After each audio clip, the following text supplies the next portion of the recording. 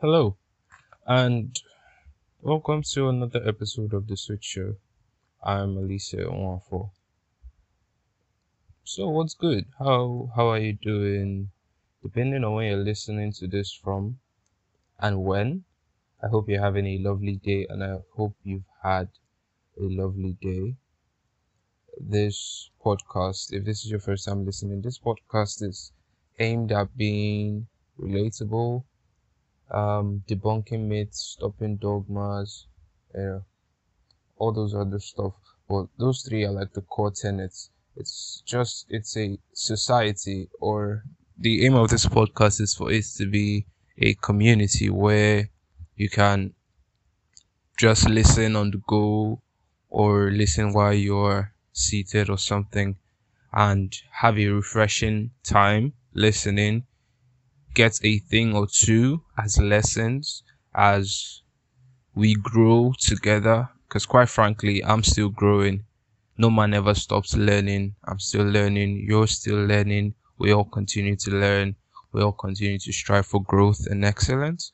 So yeah, that's the main thing. That's why we're here. So i'll be I'll be talking about, I'll be addressing something that is, I don't know what to call it. It's a concept in economics, but I feel like it relates to us in our modern day. It relates to this present time as we journey through crushing goals and breaking barriers and boundaries and pushing the limits of what is possible. It is opportunity cost, and the subtopic is the beauty of priorities. Opportunity cost, the beauty of priorities. If you're familiar with this concept in economics, that's, you deserve a round of applause. You deserve all your accolades, because quite frankly, not a lot of people, especially in this generation, are really, you know, excited or enthralled by economical aspects, so to say.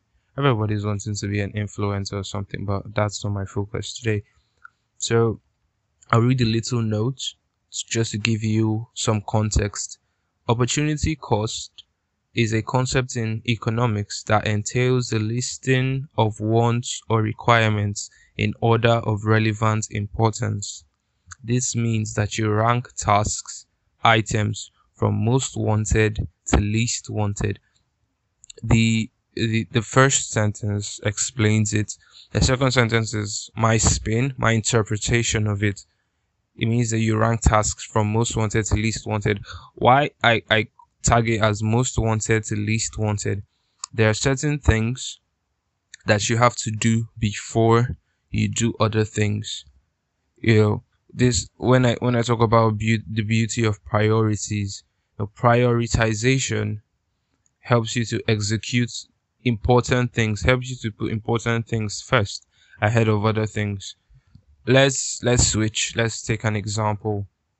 Suppose, for instance, or just imagine that you are in a position where you have gained some kind of financial stability, you have money in your pocket, and then you are faced with a decision. You want to buy a car, and the car is going to help you with ease of mobility, moving from, let's say you're living in Lagos State, moving from mainland to the island. The car is going to help you move faster and quicker. And you're also living in a rented apartment, and you also have to pay rent. So which do you choose? Of course, from this question, it's kind of a rhetorical question. But funny enough, a lot of people would choose to go for a car instead of paying their rent.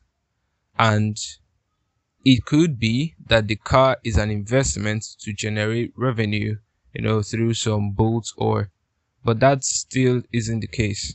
If you look at what comes first or what is most important, paying your rent is actually important, because if you don't have shelter, are you going to be driving? Are you going to be sleeping in your car, cooking in your car? It just doesn't make any sense.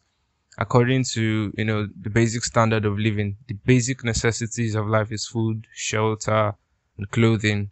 Once you have these three, I mean, you can maximize any other opportunity you are given, then you can add skills and your talents and whatever to it.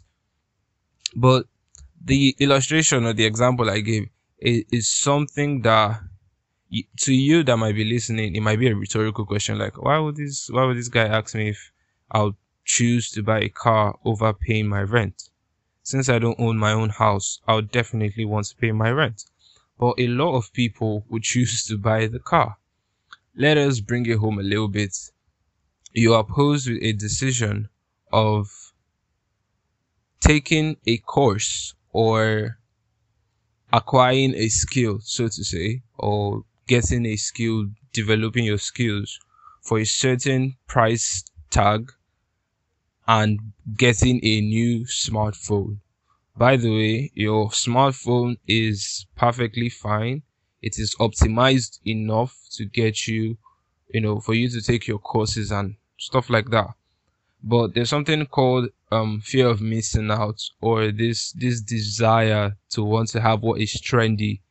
You often see people opting to get a new smartphone just because it's trendy, just because people out there are getting it. Now you can, if you look at that question, the question to you that wants to build a skill, it still seems rhetorical. But there are a lot of people that will look at this question and be like, guy, what are you saying? I need to get the latest phone, the iPhone 14 Pro Plus X Ultra Max, whatever. It still doesn't make sense to me, at least, but it makes sense to other people to want to get a new phone over enhancing their skill sets, which will make them relevant. So the thing about the beauty of priorities, or the thing about opportunity cost, is that it helps you to re-evaluate and prioritize. It helps you to keep your focus on what is more important and what can make you relevant. Like I said, like the first sentence said, is it lists things in order of relevance, importance. There are some things that are important, but they are not relevant. So you've got to know what makes you relevant, because as the world grows, as technology advances and evolves, as there are more job opportunities and availabilities to make money or to live a sustainable life, there is a desire for relevant and what's the word? And skilled professionals to take these jobs or to take these opportunities. But when you don't have your priorities set straight, you find yourself lacking, you find yourself falling short of certain opportunities that have been presented on a silver platter. So I want to talk about maximizing opportunities. Maximizing opportunities, I believe there are two tenets to maximizing opportunities. The one is when opportunity meets preparation or preparedness, and the second I put that as mental palace. I'll get to that in a minute. When opportunity meets preparation, so I would shift a little bit to some how do we put this now? Let's say ancient Greek. So in ancient Greek, it was known that there are two categories of time. So to say, there are two categories of time. One is chronos and one is kairos. Chronos means a sequential order of time.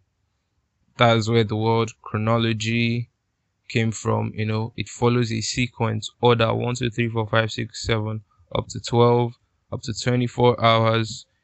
It's measured by seconds, minutes, hours, days, weeks, years, and the likes. But kairos means the opportune time.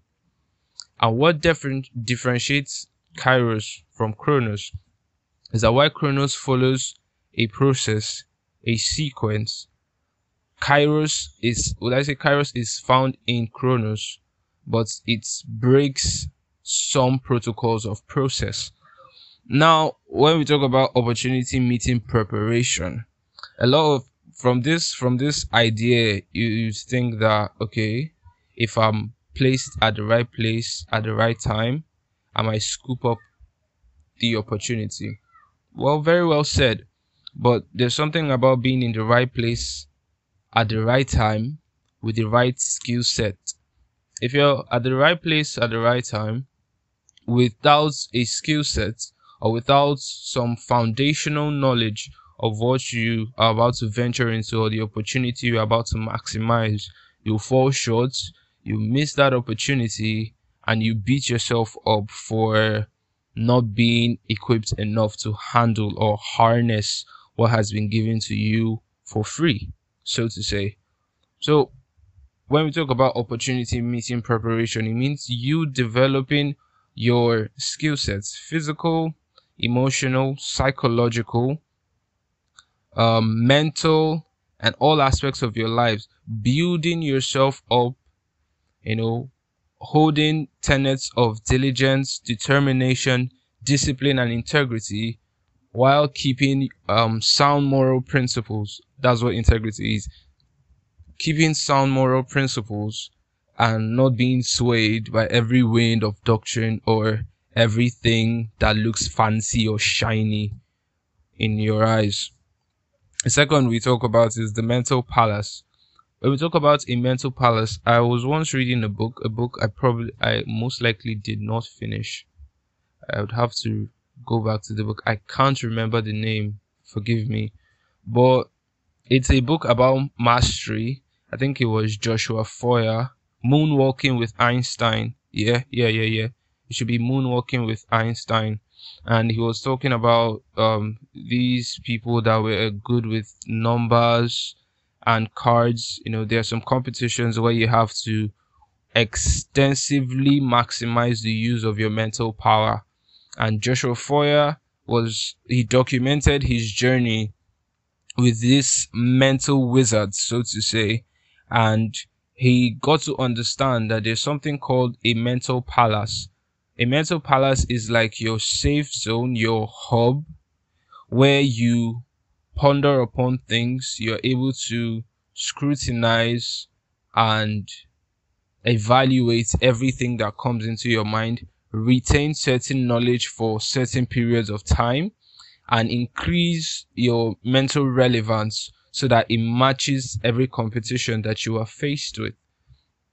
So when me bringing mental palace in the aspects of opportunities is that when you're able to create a habitat in your mind, you're able to create an ecosystem that is what's the word, that is conducive enough to harbor skills. It becomes creating an ecosystem. Yes, let me switch to biology. Thank you very much. I really love biology.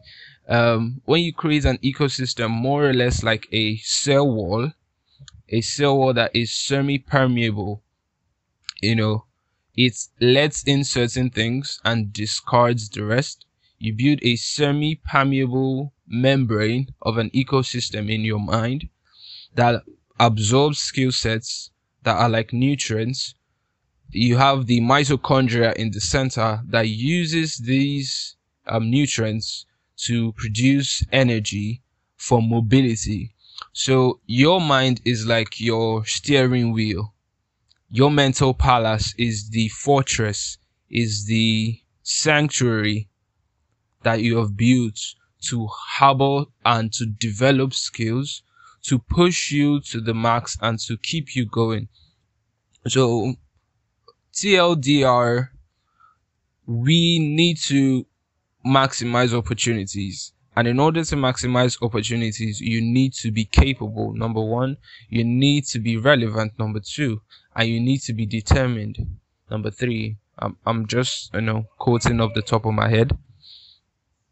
If you desire to go into any field, like myself, going into this cluster of podcasters out there, you would wonder, why should I listen to this podcast?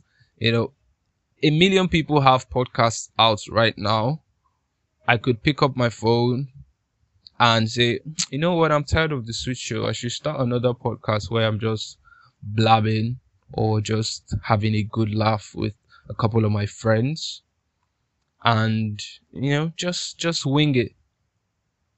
And another person could just wake up and be like, "Ah, I feel like I have something to say," and start up a podcast. A million people definitely would have podcasts in the coming year. But what makes it different from mine, what makes my own different, is it has to do with the fact that whatever podcast, whatever message I think I have, and whatever message I've built upon, done some research on, interacted with people, and they've related these messages to me, probably things they faced, things they are battling, things they want to hear, things they want to see. It's all about maximizing these opportunities of social interaction, opportunities to engage in certain conversations that build my intellectual abilities, that expand my knowledge. That is the whole thing. So if I'm not able to maximize these opportunities, because quite frankly, no man is an island of knowledge. You can possess traits, you can be phenomenal in your own right, you can even be the brightest shining star in the galaxy. But trust me, you are never an island. You're never an island. There's only so much you can learn. And the more you meet people, the more you see things. It's an opportunity that you have to maximize, an opportunity you have to capitalize upon. And when you start prioritizing, when you are able to prepare to meet opportunities, you are able to follow a sequence or set of steps or a process. When the opportune time comes, you won't fall short, you won't be found lacking. That's basically it. Summary of all of this: be prepared, take charge of opportunities, and build up yourself to meet opportunities as they meet you. So I just hope you've had a refreshing listen. If you're listening on the go, if you're sitting down taking notes, that's very cool. I appreciate that. We are really doing well with the podcast. I appreciate everyone that listens. I appreciate everyone that shares to their friends, to family, wherever you are listening from. I thank you all for the support. I thank you all for giving me a message and giving me a reason to still talk, to still speak, and to still interact with you like you're one of my best friends. Yeah, we keep growing. The Switch Show community keeps growing, and I'm thankful that you all are a part of this beginning stage. And here's to many more things that we're gonna do.